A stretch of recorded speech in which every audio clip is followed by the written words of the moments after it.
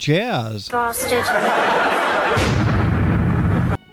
Welcome to a very special Jazz Bastard podcast, where we teach young people to stay away from drugs, listen to adults, and sell their cryptocurrency while there's still time. No, in fact, we're going to talk about I'm using the royal we. It's just me. It's Pat. Hello, I'm Pat. Mike is gallivanting about Europe and can't be here, so he asked me to do a solo podcast. Not sure when this is going to go live. Kind of depends on what else we find in our pipeline. But I thought I'd do a special tonight on CTI. It's going to be a very idiosyncratic look at that label. I don't present myself as an expert. I don't own every recording made on the label. CTI, of course, standing for Creed Taylor Incorporated. But what I'm going to do is give you a very brief overview of the label, which was controversial in its day, and talk a little bit about its similarities and differences from other famous jazz labels. I'm going to talk about a handful of artists who I think were especially successful on the label and give you some recommendations, throw in a couple honorable mentions, and then wrap things up thinking about what it would mean to have a label with this ideology today.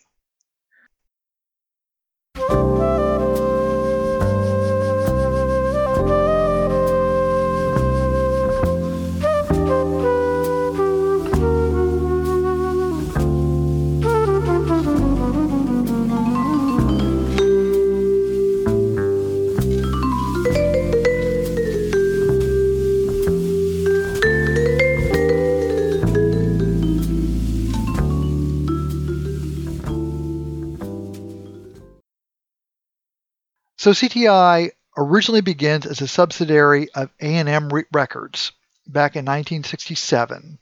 Creed Taylor had bounced around the jazz producing world. He'd started Impulse Records. He'd been at Verve. He was an influential producer, and in general, he kind of focused on high quality productions that sounded great, that were very carefully engineered, and that in his mind would have a little bit wider popular appeal or public appeal than the average jazz release. When he starts Creed Taylor Incorporated, he kind of puts those ideologies into more dramatic use. He tends to frame players. Sometimes CTI projects tend to come in a couple flavors. There's one where it's a very well-produced, smooth-sounding, perhaps too smooth-sounding, presentation of a fairly standard jazz combo, maybe with some electrification. Maybe it's an electric piano instead of a regular piano. Maybe the bass is either electric bass or it's recorded so dramatically that it almost sounds like it is more prominent in the mix than we're used to from the classic recordings of the 50s and 60s.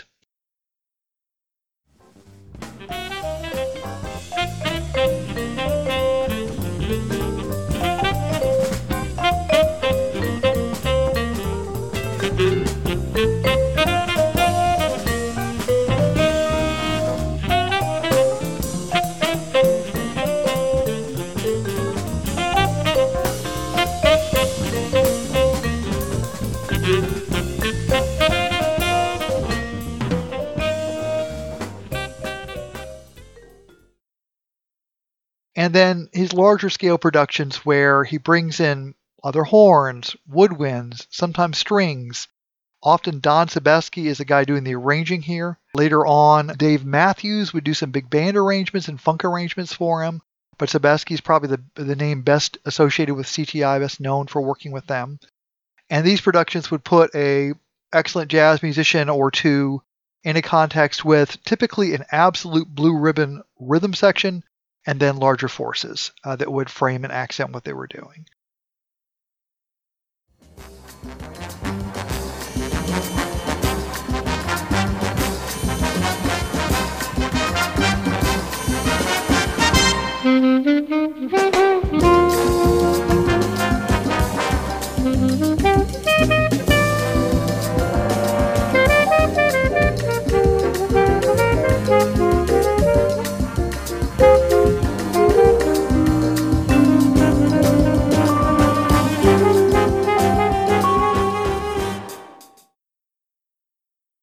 Among other artists, one of the first people he works with is Wes Montgomery.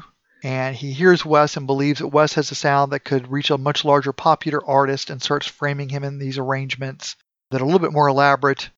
I've never really gotten into Wes's recordings on A&M, and from what I've heard, I don't know that necessarily Wes was a talent that thrived artistically in those environments, even though clearly he did so monetarily. I mean, these were very popular productions, and he finally was making money, which, as a man with a large family who started his professional career on the national stage fairly late in life, was a very important thing.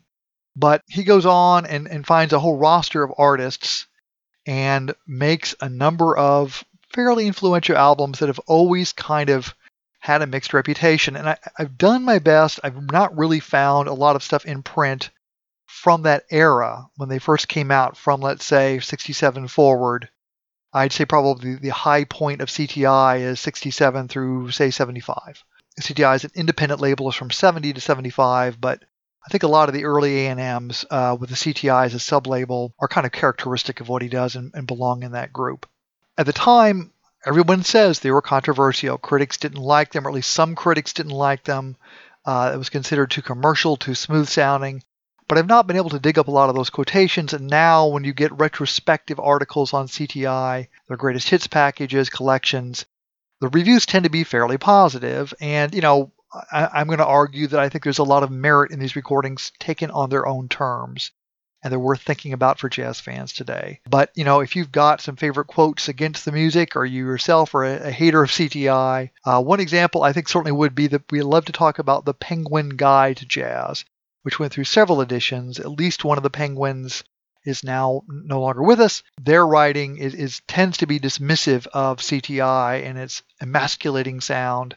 And also their print editions come out during a period when a lot of CTI recordings were out of print.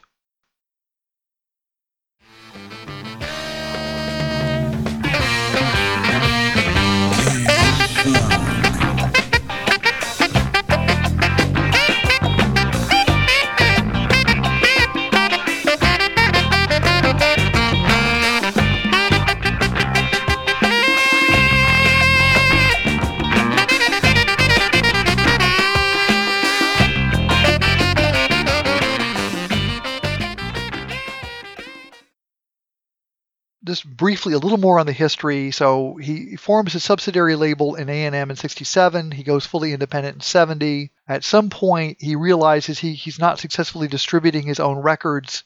He hooks up with Motown as a distribution helper, and then there is a falling out and a lawsuit, and he ends up declaring bankruptcy.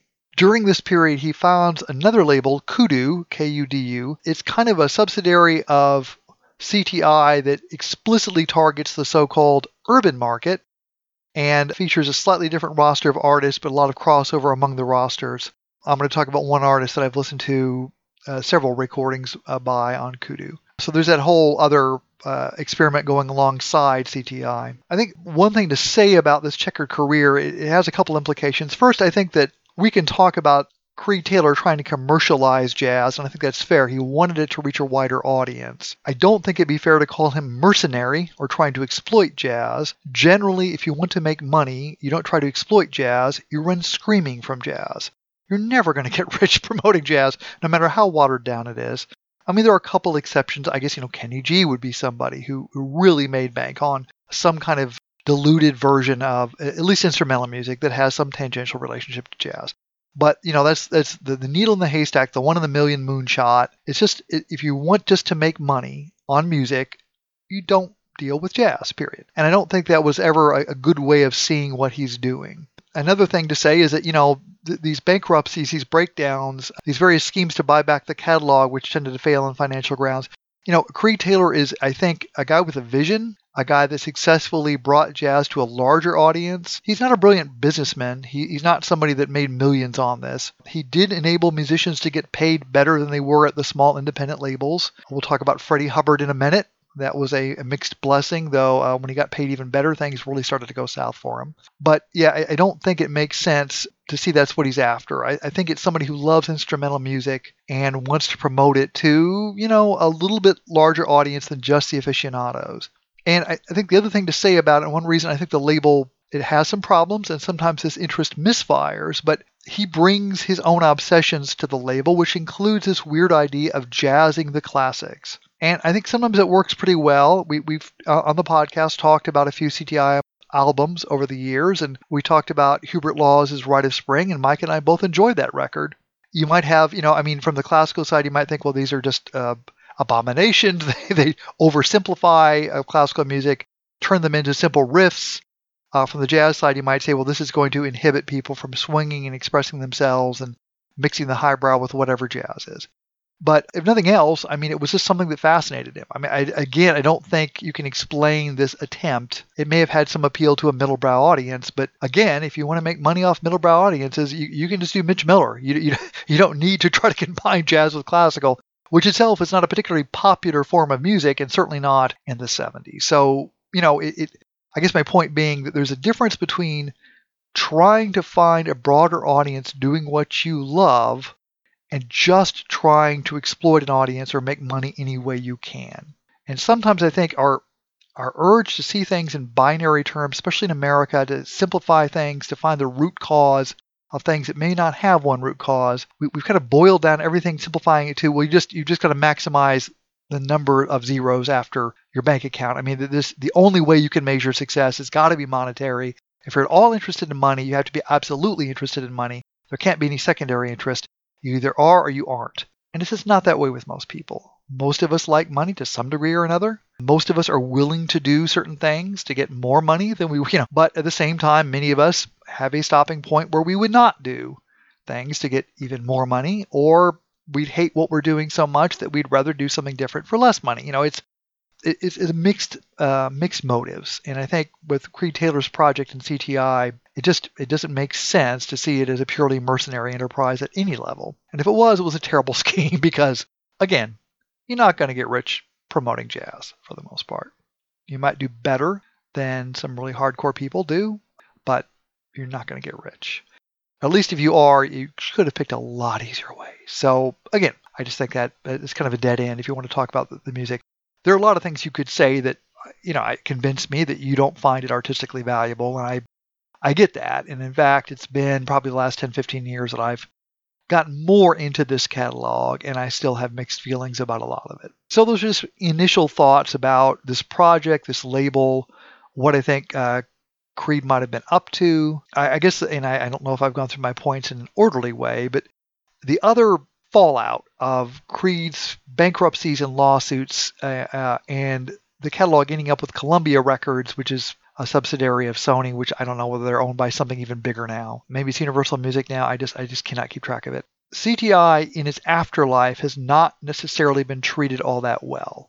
As a catalog, it is dipped in and out of print, and a lot of the releases on it have not returned to print, and it's not been given the kind of reverence that, say, a Blue Note has been. And, we could talk about reasons for that, or maybe, brother, we can't talk about it because I'm recording this and you're listening to it afterwards. But, if you wanted to send comments and emails or thoughts, I'd love to hear your theories about it, and maybe you don't think it was worth preserving. But I do think it's kind of, whatever you want to see its legacy as, has been harmed or diminished or hidden by the kind of scattershot approach to reissuing the music. And so a final point about that is where I've gotten into it more deeply was in two phases. The first was 10, 15 years, 20 years ago. I got into a phase of finding people running blogs where they were dubbing often out of print vinyl albums and posting them to the internet. And I'm not doing that at the moment. I've got to admit, it's a little fuzzy to me. Is it good to buy a used record and not to download a free? It's good in the sense it keeps record stores open. I love record stores, but it doesn't help the artist either way, right? So, it's, if your record's out of print, unless you just find the guy's address and send him a $10 bill or whatever, you can't give money to the artist. So, whatever your thoughts, and I've tried to move away from it myself. I think there's enough problems with that model. I don't want to support it.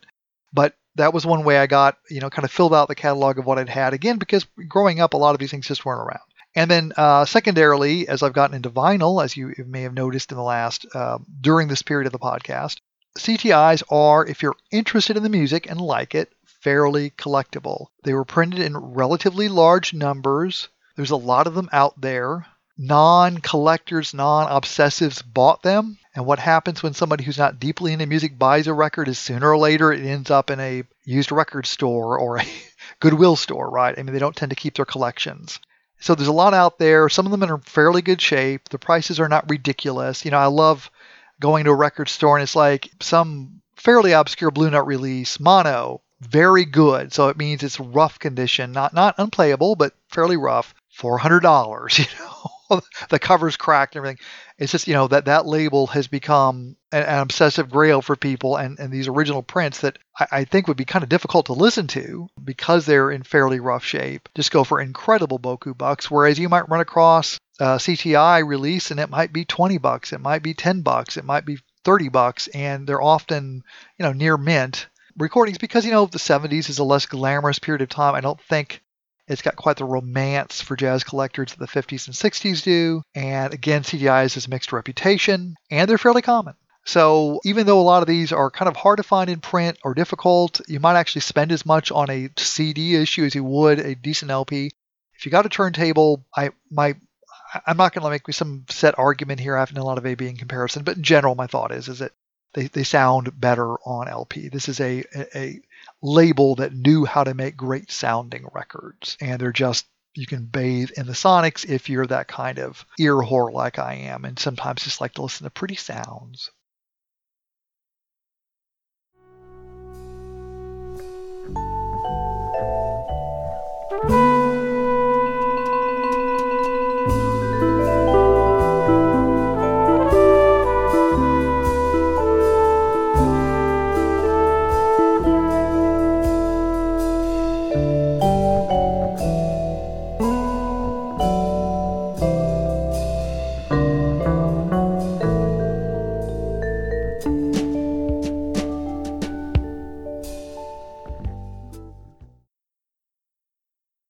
Before going into the individual artists, it's worth pointing out that there are some similarities between CTI and a label like Blue Note. One of the most striking is that like Blue Note, CTI used a repertory company of players. It's a tighter repertory. I mean, the label exists a much shorter period of time. It puts out many fewer releases. I don't think that Creed was stockpiling recordings he didn't even release the way Wolf and Lion were, where, you know, you'll have 2 or 3 Wayne Shorter albums that come out 10 years later, 15 years later, because they just didn't have time to release them when they were recorded. You just don't have, like, to my knowledge, hidden gems like that in the CTI catalog. But they tended to use a rotating cast of players. They'll appear on each of those projects. Most notoriously, Ron Carter plays bass on almost every goddamn CTI release period. Obviously, he's an excellent bass player. They tend to have top-tier players. Herbie Hancock is keyboard on a lot of these releases. Bob James, to less impressiveness, but, you know, he's at least a very functional player at this time, comes in. But Herbie's on a lot of this early stuff, and I think a couple of his most memorable solos are on a couple of the early A&M CTI releases. Jack DeJohnette, there is a tendency, I mean, I'd say the percussionists, Billy Cobham, whatever, you know, they sometimes pick people who are maybe a little too fusiony and tightly wound up the butt for my taste. I mean, they tend to be very technical. I mean, Steve Gadd, I think, is on one of them. Players who maybe I would like to let the music breathe a little bit more, but they're certainly absolute blue ribbon players, right? And then in terms of horns, Freddie Hubbard releases a number of solo albums, but also appears on other CTI musicians' albums. Hubert Laws has a lot of leader dates, guest stars on a lot of CTI dates. Paul Desmond leads several dates for CTI, both in the A&M years and later, guest stars to great effect on a couple. So there's a core of lead musicians. George Benson releases a whole bunch of his own stuff on CTI and also guests on a number of CTI. So this, you know, it's a fairly tight cast. These guys are all just absolute incredible players. I mean, I don't know that I have feelings about how technically great, say, Kenny G is, or a lot of the current smooth jazz artists or the ones of, you know, the generation or two ago. I'm sure they're fine players. I don't know. But these guys, whatever you think about the music and how smooth it sounds or whatever, or commercial, are just absolute monsters in their fields. Creed is using a lot of the best musicians. And I assume he was able to do this in part because the returns are a little bit higher than, say, playing for a Blue Note. And again, I mean, these are not throwaway projects that are putting you in front of a bed of strings or something and just trying to make a quick buck. And just to speak to the recordings one more time, the other thing to say about that is that, this is the era of live musicians recording to analog tape. So when they made a commercial recording, it was like with the best studio musicians available live on tape. Now, they weren't necessarily playing live with the soloist. I mean, there were different layers sometimes. They did produce the albums in that sense, but it's real live musicians playing to a real live analog medium, and they sound fucking awesome. You may not like what they're playing, whatever, but this is not a bank of synthesizers and a drum machine. This is real human beings. Not always sure about the drummers, but I'm sure they are really, playing live music, beating heart to it. And I think looking back on that era of recording now, there's a great nostalgia for it because it sounds so incredible. And it's just, you don't get that sound that often anymore.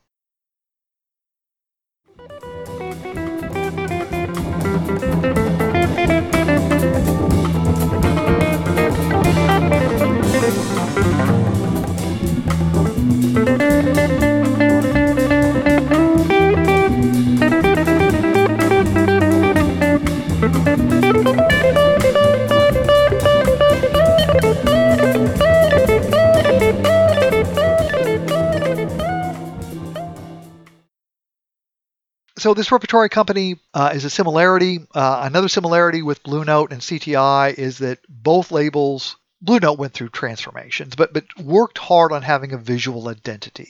Blue Note's best known for the Reed Miles years, but before that, various artists were doing things, say in the 50s. Gil Malay, who played baritone sax, also did some cover art for him. After the Reed Miles era, they went to more sort of 60s-infused styles. They had more photographs of musicians, but they tried to have kind of a house look. CTI was very distinctive, and maybe it took it a little too far in that the font's always identical. The layout tends to be identical. The early ones were gatefolds that had a photograph going over the front and the back, tended to be framed. Within the album itself, it was kind of a cutout rectangle. These, if you look inside, the old original issues are like, send a postcard to so-and-so and $10 or whatever. We'll send you a frameable version of this photograph.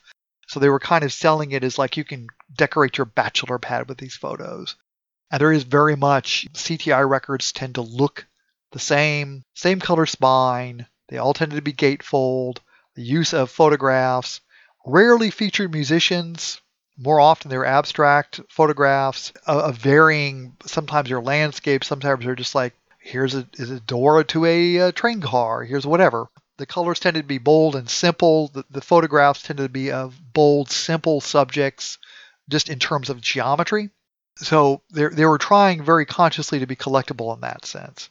A big difference from Blue Note was Blue Note in its high period tended to focus on originals by the musicians, and then occasionally either songs from the jazz repertoire or standards. CTI has got a very different approach. There are some standards there, but they also focus on contemporary pop songs that have been turned into jazz, and some, as I mentioned before, classical adaptations. So they're just, it's just a little bit different A&R, a take on how to put together a recording. But again, kind of a distinctive take in that from record to record to record, these patterns continue. I mean, there's clearly a house style.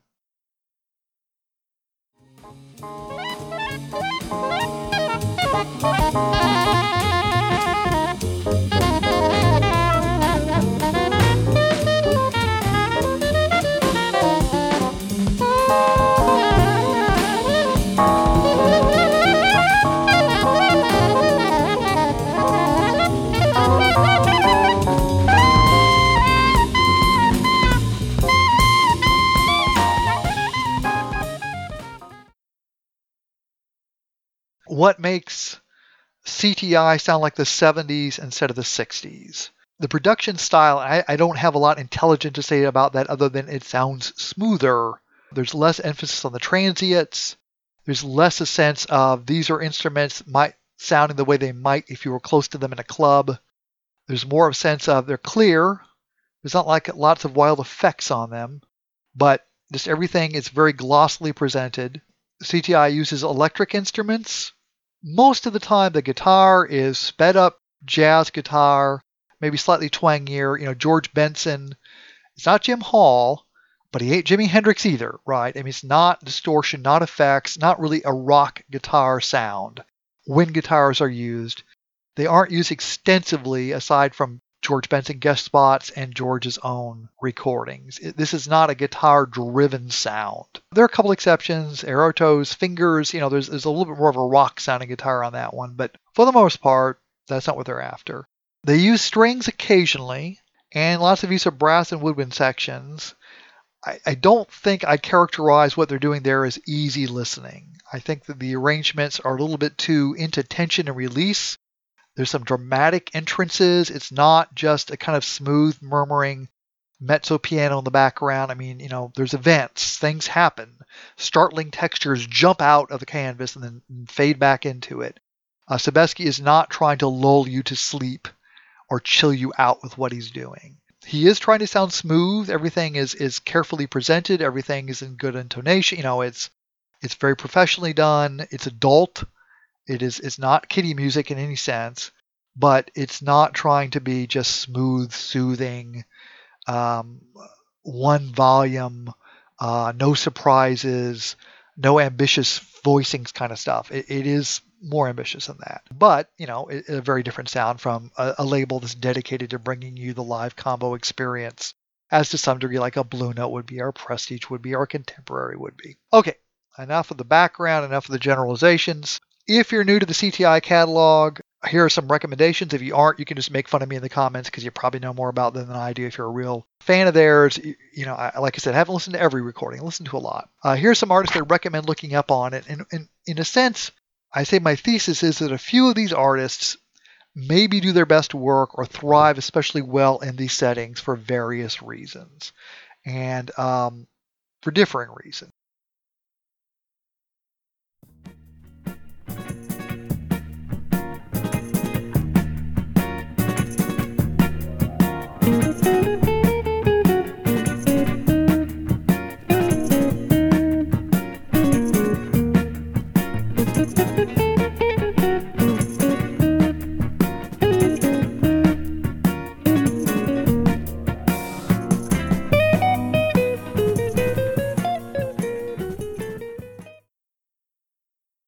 I'm going to begin with George Benson. He's an artist I really have not listened to until the last 5 years or so. And it's because most of us know George from This Masquerade and going forward, from the mid-70s forward stuff, where the focus switched to his vocals and where the production style was extremely smooth. Not that he has not gone back to playing jazz from time to time, not that he's lost his chops or something, but just, that's the way he's made his money and made his fame. I was not really aware of his CTI recordings, both on A&M, CTI, and CTI proper. I started running into these and realized I quite like them. There's a lot of fairly hot guitar soloing on these, with a proviso always that CTI, one of the things they did to get back to the generalizations, which I promised I was going to leave, is that they often use fairly simplified vamp sequences for the improvisation. They're a long way from bebop. It's not exactly modal. I wouldn't really call it modal. It's more like a rock vamp, but just a couple of chords. And the musicians who thrive in this settlement, in these settings, tend to be people that are good at playing on vamps. There are exceptions. We'll get to a couple in a minute, but the older generation. But for the young generation, that's how these things are put together. So among the albums I recommend, Beyond the Blue Horizon, the main thing to keep in mind there is Ron Carter gets a little bit weird from time to time. You might find that annoying.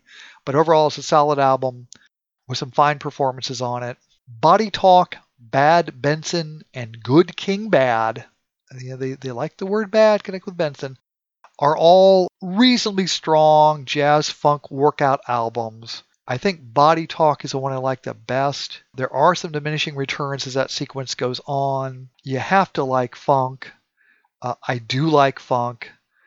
He plays pretty hot guitar on those. There is more of a commercial bent to them. And then the album I used to see in bins as a kid dozens of times, over and over and over again, always passed it by, White Rabbit. I think this is a paradigmatic cray-cray CTI recording in that it's, if you want the full Sebesky madness, that's the Benson album to pull out.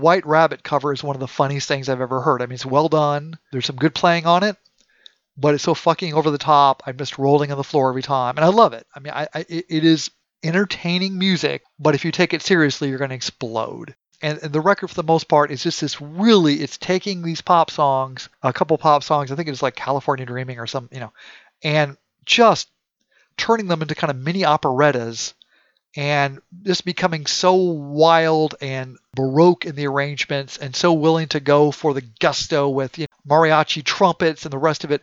It's both celebrating and to some degree, I think, kind of gently mocking the popular tunes of the time. It is completely owning them and turning them into these elaborate mini concerto jazz performances. And I think they're a hoot, and I think they're very enjoyable. It's a fun record. It's a funny record. And I love it. I've always talked about this, and I'll keep beating the drum till I'm dead. The jazz, I think, is fascinating when it's musicians of great talent walking that liminal line, doing artistic things to popular music, rather than just trying to do all originals or be third stream or whatever, or rather than just like playing a melody over and over again and making a pop instrumental. It's when that tension's there, I think it can really get fascinating. And boy, the tension is off the charts on White Rabbit. So highly recommend it if you got a sense of humor. And of course, these things they sound incredible. A certain kind of 70s production reaches its peak in this time, and a decent analog copy, a decent record copy of any of these on a decent record player is just ear candy.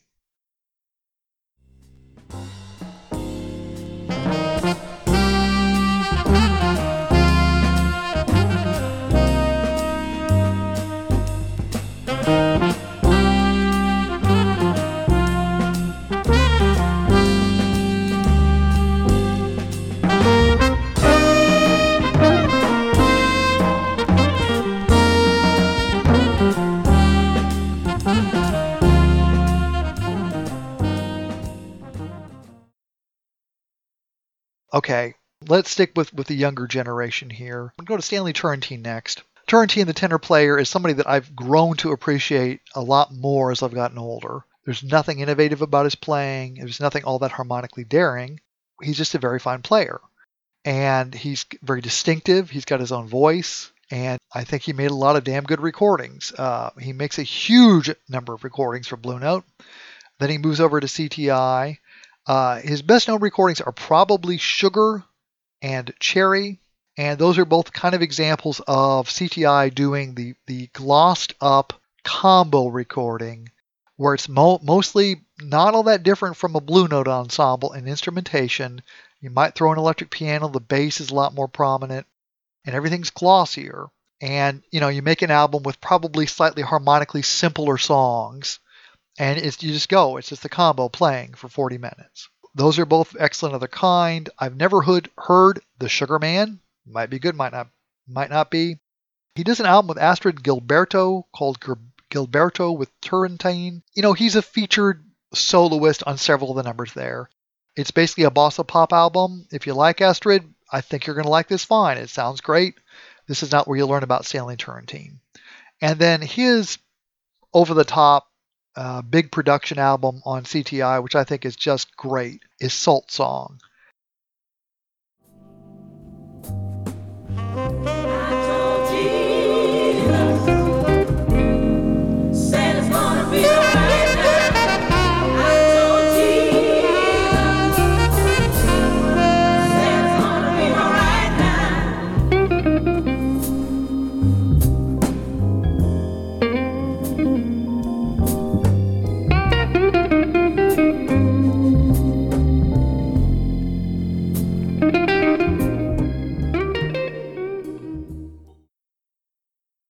Rarely do I think the arrangements and the player come together as effectively as they do on this album. I highly recommend it. There's a little kind of a gospel-like chorus on at least one song. It's experimenting with some soul moves. It's by no means a straight-ahead combo recording. I think it's awesome. I'd love to hear your thoughts about Salt Song, but for me, it's kind of I came to it fairly late, and as much as I like his more straight-ahead albums on the label, I think Salt Song is probably the pick of the litter there.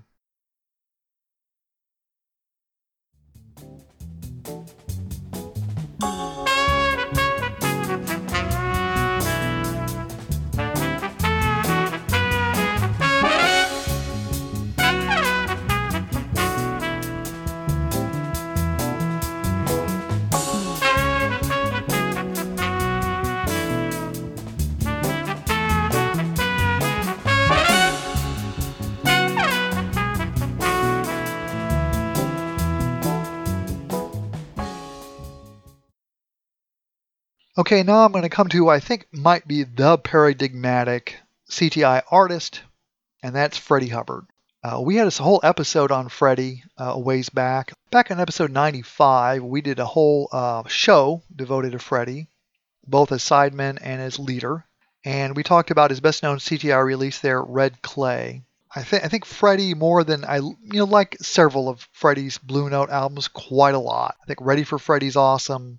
I think Open Sesame with Tina Brooks is a very, very good album. I like Hubcap. Several of his records, I think, are very good Blue Note releases without necessarily taking off, into that super upper echelon of the best. But Freddie was obviously an incredibly gifted hard bop player. He could also play avant-garde, as we discussed in the special. He's on albums like Ascension and Free Jazz. But to me, Freddie really finds his voice on CTI because among those young musicians, he had so many special effects and growls and such an aggressive and creative rhythmic sense that he was especially good at playing on these relatively simple harmonic vamps. And he has an incredible tone during this period. And CTI just butters it. And it's just gorgeous sounding. And these records are gorgeous sounding. So he records a couple more or less straight ahead records. Red Clay, it's got that, produced sound. There's an electric keyboard, but it's more or less a small jazz combo with the title track, as we mentioned, being based on the standard Sonny. Very, very strong record. He does Straight Life, which is a LP comprised of 3 songs. And that's another thing to say about CTI is like many LP companies, they're not afraid to put out a 30-minute record. I mean, they tended not to give the listener a lot more ever than 40 and often stopped around 30, 35. They tended to be short, highly produced affairs rather than a lengthy workouts for the most part. I think Straight Life is fine. It's just that, you have to be ready for 17 minutes of one song. And it's well done. Both those albums feature Joe Henderson. I mean, they are bedrock of the kind of slightly electric, slightly modernized jazz playbook. And then he records this album called First Light. And that's kind of his crazy CTI super produced album. As a kid, I remember not liking it that much. I still have mixed feelings about it today, but it is the album that Freddie manages to win a Grammy for. And I think if you want to understand crazy Don Sebesky stuff, the ambitions and the limits of what CTI is about, you have to listen to Uncle Albert, Admiral Halsey, which was a hit for Paul McCartney, their version of this on First Light.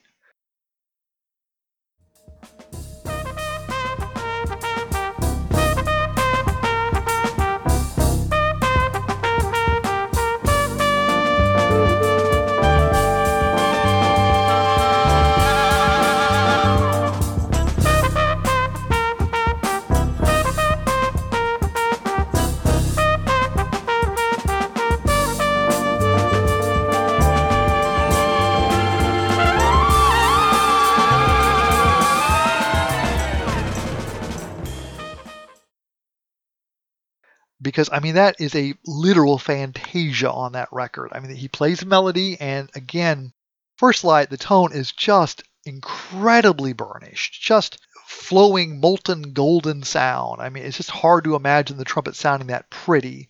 It doesn't sound gormless, it doesn't sound edgeless, but just, a gorgeous, rightful sound. And the arrangement goes all sorts of places. It's not elevator music with strings in the background and the melody tootling over it and nothing really changing or developing. It's wild. You might not like it. You might think it's overcooked. You might think it's melodramatic. I'm still not sure that First Light's ever going to be one of my favorite Freddie albums. I think it's probably a little leaning towards the vices of CTI, a little bit overdone. But, it is his showpiece on the label as a production, right? A CTI production where you have lots of instruments and layers and arrangements that go all over the map. And it's like, how the hell did I get here? Oh, we're back at Uncle Albert? How did that ever happen? McCartney himself was interested in this idea of musical suites, and this just, with a much more advanced vocabulary. I'm not saying that Sebesky's a better musician than Paul McCartney, but in terms of arranging, in terms of knowing tricks from the classical world and the jazz world, harmonic things, and he's just got a vocabulary that he's working with from his background that enables him to kind of make a suite in a way that's maybe a little bit more musically complex than most of what McCartney does, which is string together melodies. And again, love me some Macca. Not ripping on Macca, just saying that as an actual arrangement, this is probably more impressive. So that's kind of an amazing track. And then he does several other records. I've never really gotten much into Keep Your Soul Together. I'll have to keep going back to that one. It's kind of the last of the productions. Skydive, to me, is mostly notable for Povo, which is a very lengthy workout on a chord or two that I just think gets this weird kind of momentum with like the little flute stabs and the ongoing ostinatos and the string of solos. It kind of motors along and ends up going somewhere. I feel like the sum of that particular performance is greater than its parts, and it is funky. And the rest of the album is fine. There's some live albums on CTI. I've heard a couple. To me, that kind of, I just don't get the point of that. I mean, as a commercial enterprise, as a way of publicizing what the label was doing, as a way of letting these guys kind of blow, fine. But what CTI is good at is not making live albums, period. It's just not. The skill set of the label and producing a great live album do not match. And so, whatever, there they are, but big deal. And then Polar AC, which is one I have picked up, is kind of an odds and ends compilation that I assume CTI put together after Friday Kid left the label for Columbia. Larger paychecks, worse music, and more cocaine. So that's kind of the arc of his career.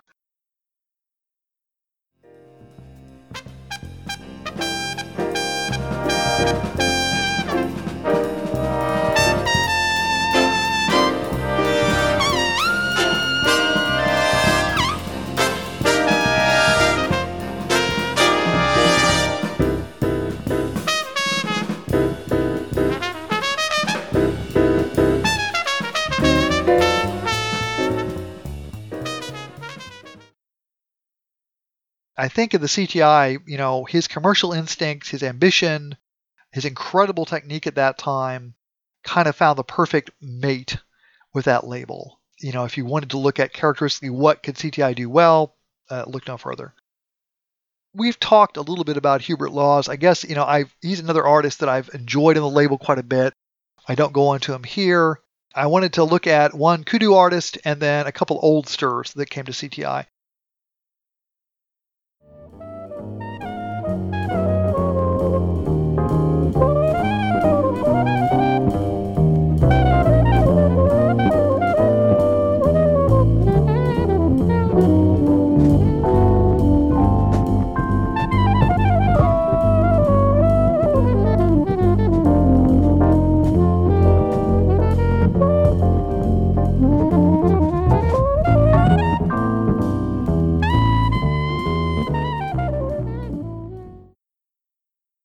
So on kudu, if that's the way you say it, it's not kudu or whatever. Grover Washington Jr., he was an artist growing up I always associated with extremely MOR stuff. I don't know if that was entirely fair for his late 70s production, but he has a earlier career on kudu, and I think these recordings are very strong. I think the story was he took over for Hank Crawford, and I enjoy a lot of early Hank Crawford records too. So the ones I've heard, Soulbox, strong recommendation on that, lots of fun there. Inner City Blues and A Secret Place. All of them tend to have at least one hardcore jazz cover. Grover has a very distinctive sound. He's a good groover. Is he a monster of his instrument to the level that a Freddie Hubbard is or a Hubert Laws is on flute? No, I don't think so. But I just find these performances and these productions very pleasing. And to do oldsters, relative oldsters who worked on CTI, just to touch on briefly, one was Milt Jackson.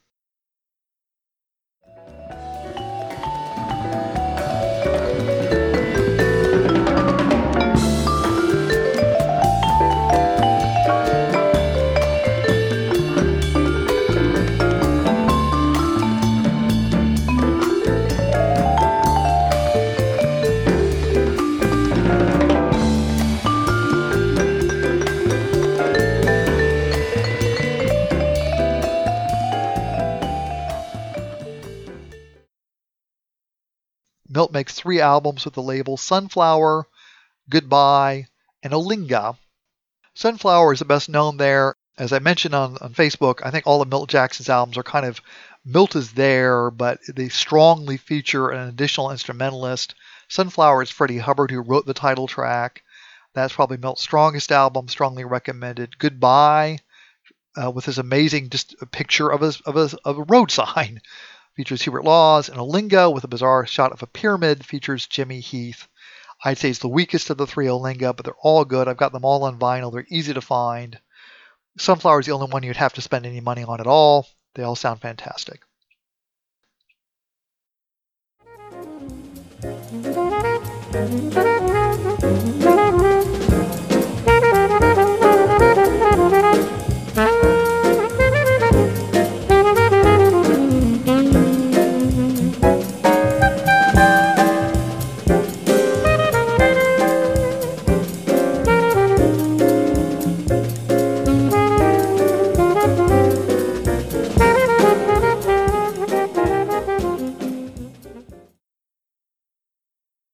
Finally, Paul Desmond, I've talked a couple different times about how much I like and how really one of the very first records I owned was Paul Desmond's Summertime. On A&M Records, it really was a CTI production with Don Sebesky producing. And, that was the first of the handful of records I have. I still think it is a great marriage of somebody who, both Jackson and Desmond, especially Desmond, can be a little recessive. I mean, I guess, Jackson was a blues blower, but I never think of him as being able to dominate necessarily a session. It's the nature of the vibes, the nature of the fact that I think he's always had a very mainstream sound. I mean, he's a great player, but he's not surprising you necessarily with his licks or going out in weird harmonic places. Desmond was somebody that really made his bones bouncing off a very extroverted, pile-driving player in Dave Brubeck. And so Desmond's probably best known sessions are on RCA with Jim Hall, but Jim Hall's a recessive guitar player, and I don't know that those sessions, I know they don't catch fire. You may appreciate their subtleties more than I do. I quite like them. I mean, I'm glad I have them. I have them all, But for me, Desmond's best moments as a solo artist are bouncing off other strong personalities. So the two albums he makes with Jerry Mulligan are just, to me, blue chip, cool jazz milestones. I mean, I think they're among the handful of the best cool jazz recordings. Those tend to be drummerless quartets with just the two of them playing off each other at amazing levels. And then I think he really does well in the CTI environment because they give him dramatic, challenging arrangements to bounce off of, and his mellow and his chill are framed by less mellow, less chill things, and there's a kind of productive tension there. And so I think Summertime is a standout. I think it's excellent. He does a Latin album called Out of the Hot Afternoon, which I think also just has amazing arrangements on it, and it's an interesting mix of songs. It's not like a whole bunch of Joe Beam. It's different things. There's a couple vocals on it. If that bothers you, if the swirling strings bothers you, I completely empathize. They don't bother me at all. I like them, but I get that they may be too cocktail party for you.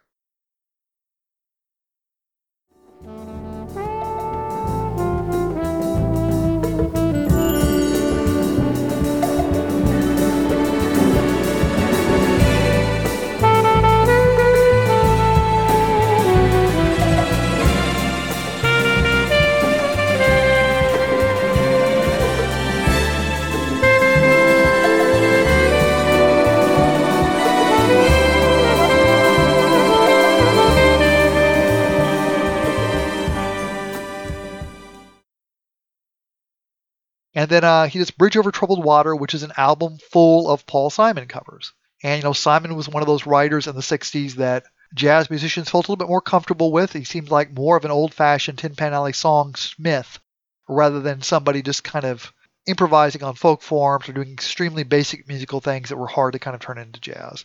And I think that album's very successful. I certainly read some people's comments where it's their favorite of his.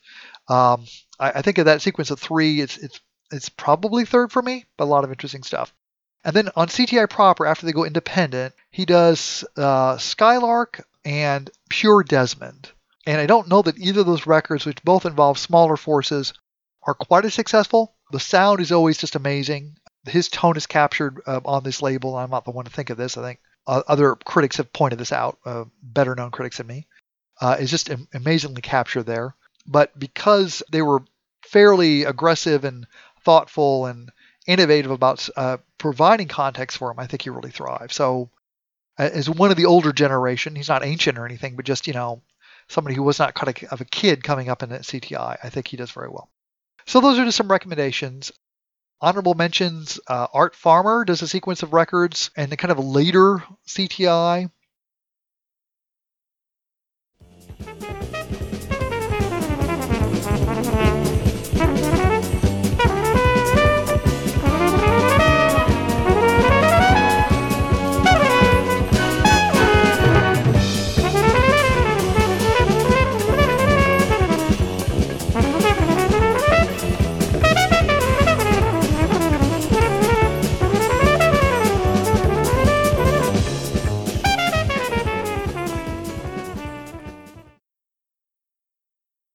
We've discussed at least one in some depth. I think they're fairly enjoyable. Joe Farrell, growing up, the amazing multi-reedist who I love to death, plays tenor, plays bari, plays flute, plays piccolo, plays English horn. I mean, he's just really good at anything he plays. Does a sequence on CTI. They tend to be more combo-driven affairs. He never gets his crazy orchestration showpiece the way some of these other musicians do. And I think a couple of them, Outback and Moongerms, are extremely strong. And then the Joe Farrell Quartet is a little bit more progressive idiom, a little bit more avant-garde with Chick Corea. And I've got mixed feelings about it. And then he does 2 or 3 that are a little bit more rock funk. His collaboration with George Benson, I've never been conscious of what was going on in that album more than 4 minutes at a stretch. It just seems incredibly dull and sanded down and innocuous and boring. But maybe I'm missing something there. If you're a big lover of Benson and Farrell, with a picture of a cigarette pack on it, let me know. I may have all these years just not caught on what they're doing, but my feeling is that nothing catches fire there. But Farrell's got a fine sequence, and again, those are very findable because his name was never as big as some of these other artists.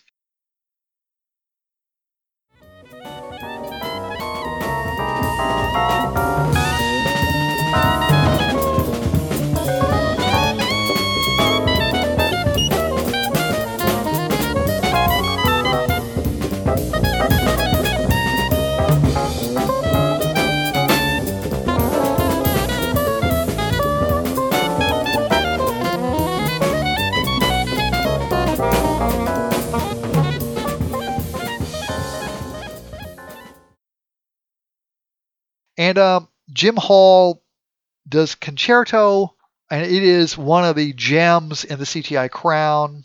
I've not been able to find an original copy of this. I got a reprint that was a crap. I think the really fancy reprints are all OOP. I dream of getting a nice version of this album. Paul Desmond guests on it. Chet Baker guests on it. It's a little bit later in the CTI life story, and it's just a one-off masterpiece. Very chill. But, he plays the same concerto that Miles Davis and Gil Evans work with. Very different. It's more of a string of solos, but in that kind of chill 70s mode, it works beautifully, and the rest of the album is quite strong. So those are just some mentions of CTI artists and albums. I know I missed a lot. They do some explicitly commercial stuff. Ron Carter gets a few leader dates. I'm quite fond of one of those. The label is nowhere near as prolific as like Blue Note. It doesn't last as long, but it has a pretty good run, and there's a lot of stuff on it. So I'd love to hear from you guys. What have I missed? Who is the artist I should have talked about? Is there a standout on the label that I didn't talk about? Mainly just because, as I kind of collect this as an LP collector, I want to know what to look out for. But those are my thoughts as where you might begin with them. And again, I'm not trying to sell you on this expensive and obnoxious and impractical hobby of collecting vinyl. But if you are already trapped in this sickness, CTI is a lot of bang for the buck. It is a guilty pleasure that is very manageable monetarily speaking, and often you can find pretty good examples. I feel like overall the pressings have held up pretty well. Obviously there are going to be some torn up ones, but if you're buying CTIs when they come out, you're probably not 18. You're probably 25 to 45. You're probably an adult. You might well have your first or second job. You're not a crazy kid. You're probably putting the records back in their jackets. You're looking for that easy listening chill sound. So yeah, they tended to be well cared for.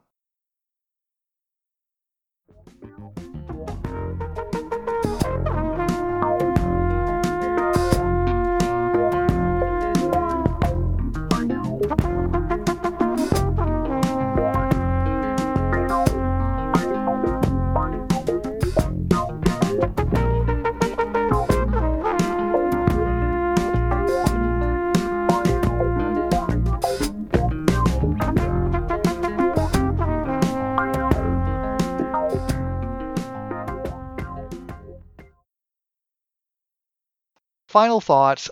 As I think about CTI, I in certain ways, I'm well aware that some of it turned into syrup. Some of them were misfires.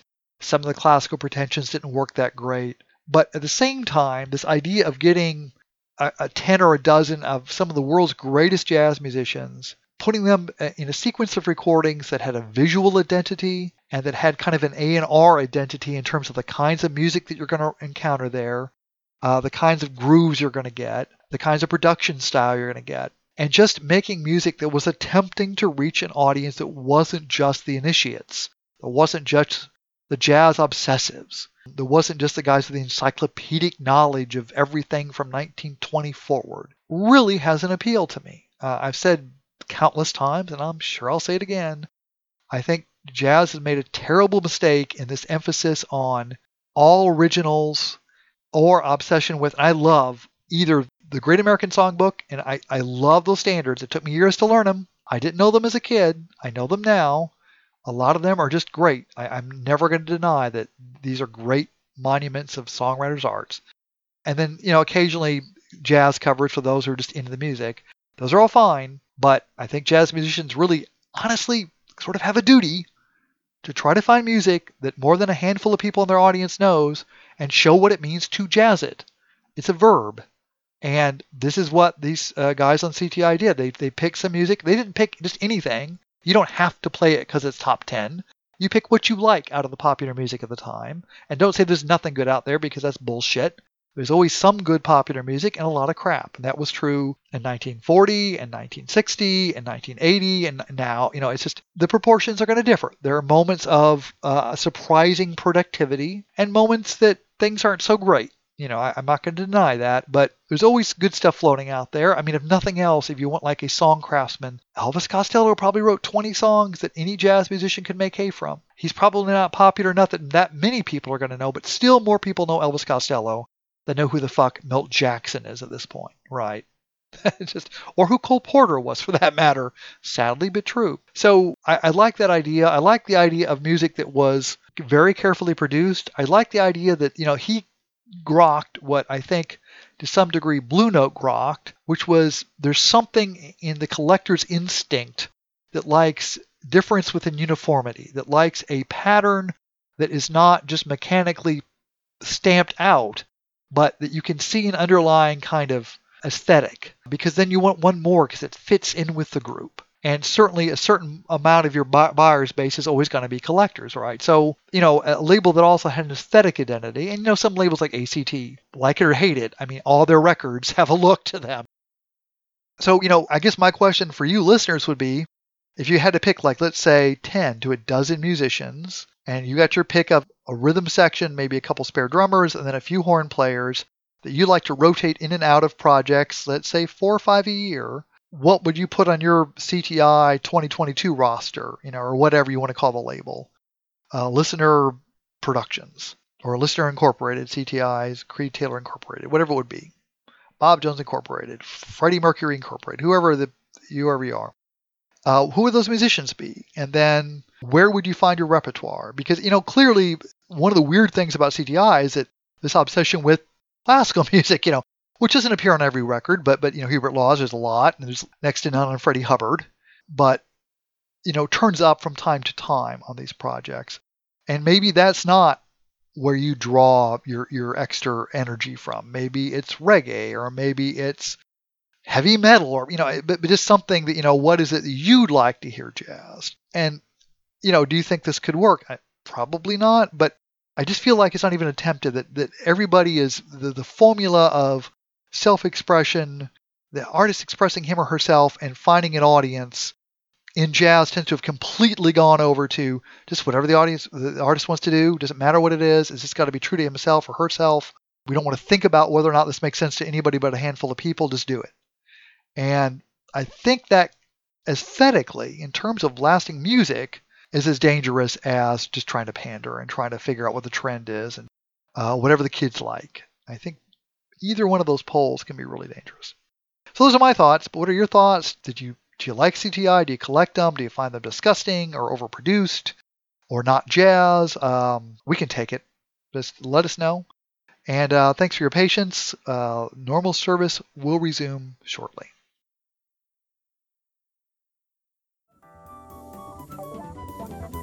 Tune in next time to the Jazz Bastard Podcast. What's going to happen? I don't know, because I don't know when this one's going live, but I'm sure you're going to enjoy it. As always, you can find us at www.jazzbastard.com. You can download us from Apple Podcasts, from Mixcloud, from Stitcher, from Spotify. You can stream us on All About Jazz. You can look me up on All About Jazz. Email me at pat@jazzbastard.com. Try to email mike@jazzbastard.com. I would recommend carboning pat@jazzbastard.com on all such attempts.